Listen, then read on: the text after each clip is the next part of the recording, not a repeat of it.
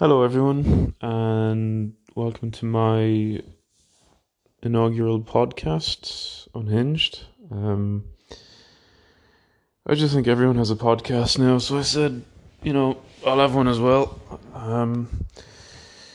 It's in the time of Corona, so I've got a lot of spare time in my hands. I don't really have a particular topic. Um, I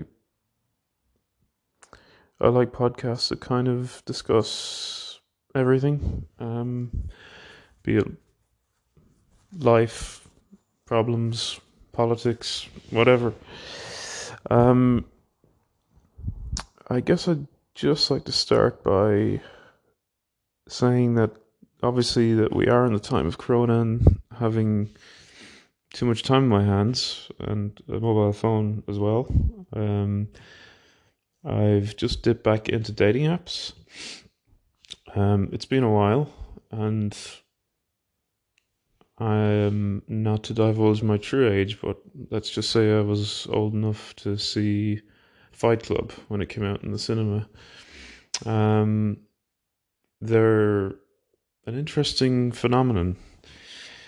As far as I can gather, there's maybe three or four different sets of girls, which is obviously what I'd be perusing.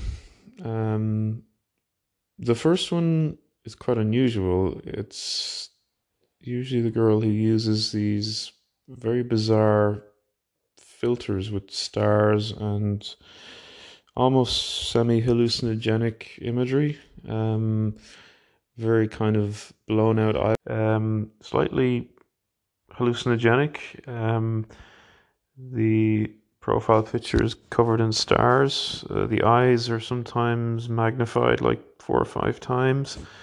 Um, I mean, I don't think I'd be able to recognize these people if I met them for a date or on the street unless I was, taking LSD or some other kind of hallucinogen. I don't know.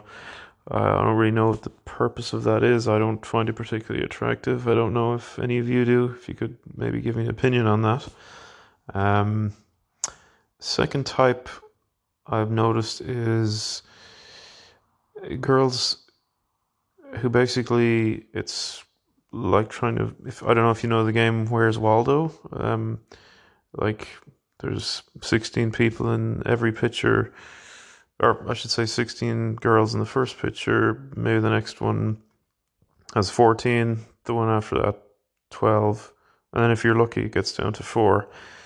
As the actual identity of the profile owner leaves much to be desired. I guess they might be on the run from the authorities. I don't know, and they don't want to be identified. Again, if I was to try and meet these, I don't really know how I'd identify them. I guess they'd maybe bring 4 or 5 of their friends and do the same pose they did on their profile. I could maybe go and see all of them. I don't really know. Um, the third one, then, I guess, would be random photos of a girl or a woman with kind of random kids, and you're never really quite sure if any of them are hers. They may or may not be.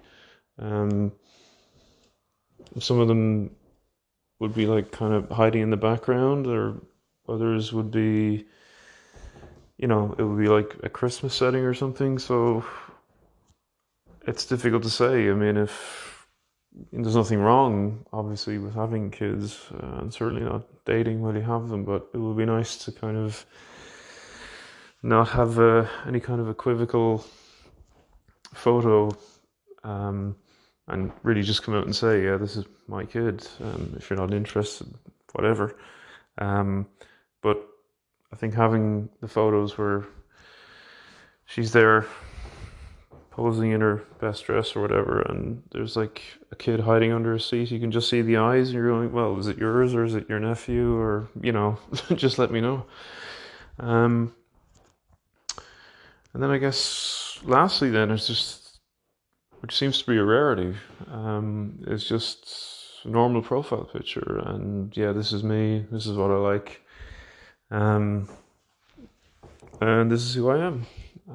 That seems to be not the most common of all the types that I've noticed. I think maybe that's why dating apps as a whole aren't really in my opinion anyway, aren't really the most optimum way of meeting people. However, going into the future, the way it's looking, certainly with bars and clubs especially, doesn't really look like that we'll be going back to normal life, if it was normal, for a very long time, if ever, really. So I don't know if anyone have any suggestions on a better way of. I know there are different types of dating apps, but the formula is all pretty much the same. They don't differ massively. So if anyone have any suggestions on that, feel free to contribute. As I said, this is my very first podcast, so please excuse any rough edges, of which there are going to be many going forward.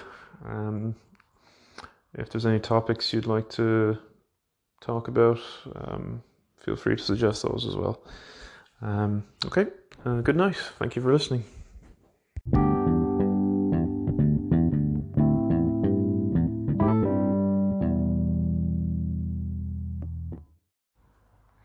Hello, everyone.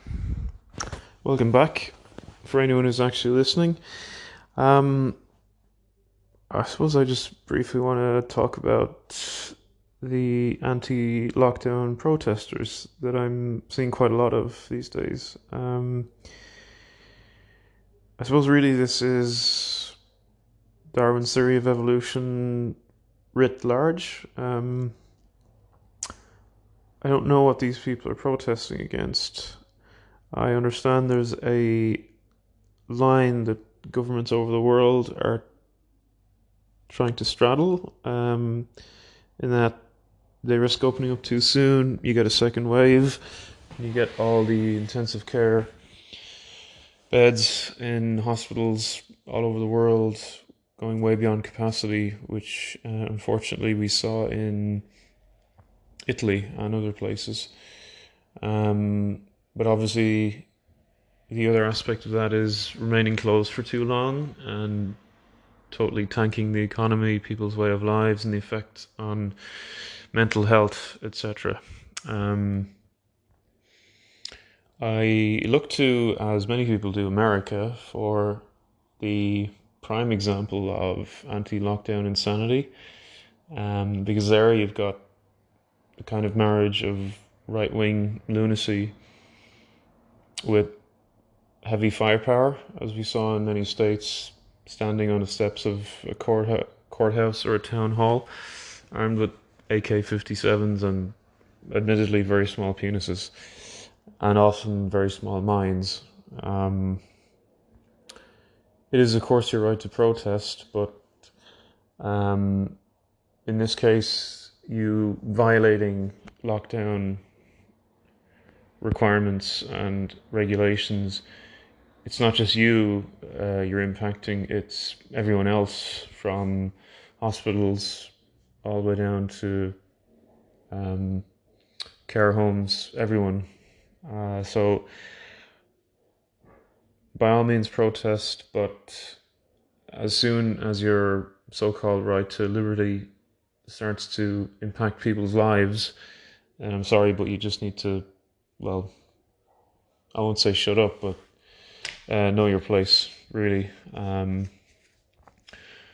don't remember this kind of brazen stupidity even 10 years ago. I think it's really been popularized by, unfortunately, the ascent of the marmalade con artist in America, and the type 2 or type 1 diabetic clown that currently occupies number 10 Downing Street. Um, I don't know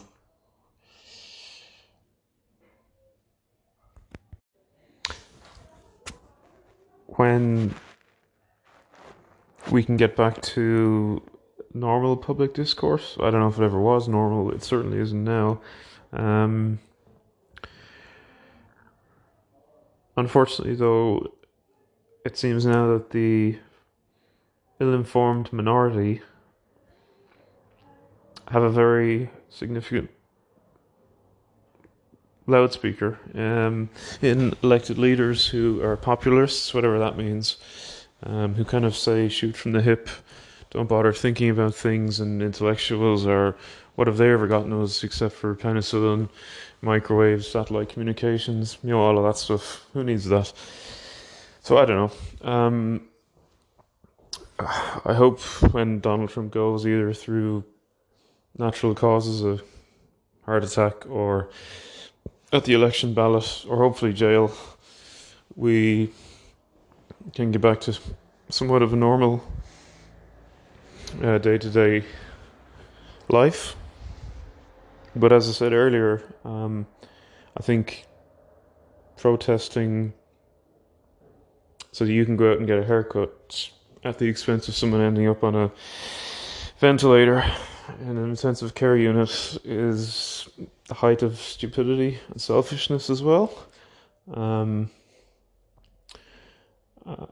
and it's kind of depressing, really, thinking how small-minded some people really are. And even worse, that there are leaders who share and amplify these petty, almost vindictive,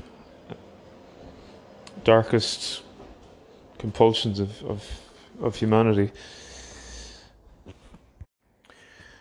So I guess that's really all I have to say at the moment. There's nothing else really coming to mind about this topic. Hopefully during the summer things will get back to normal as we scale back on our precautions, and these people will be free to go out and, I don't know, lick the footpath or the sidewalk, whatever they like doing normally, maybe banging their head against a wall, whatever keeps them occupied. And I'd very much like to have 5G at some point, assuming all of the towers aren't burnt down. And by the way, 5G doesn't spread coronavirus. I don't know where that started or what fever dream people had. But again, it's the anti-intellectualism that seems to be running rife now. I mean, if you don't like 5G, don't use 4G either, I don't really get the distinction. I'd like someone who supports this kind of movement to explain it to me, just for a good laugh. Preferably after a few drinks. Okay, cool. That's all I have for the moment. If anyone has any comments on that, please do let me know. Thanks very much.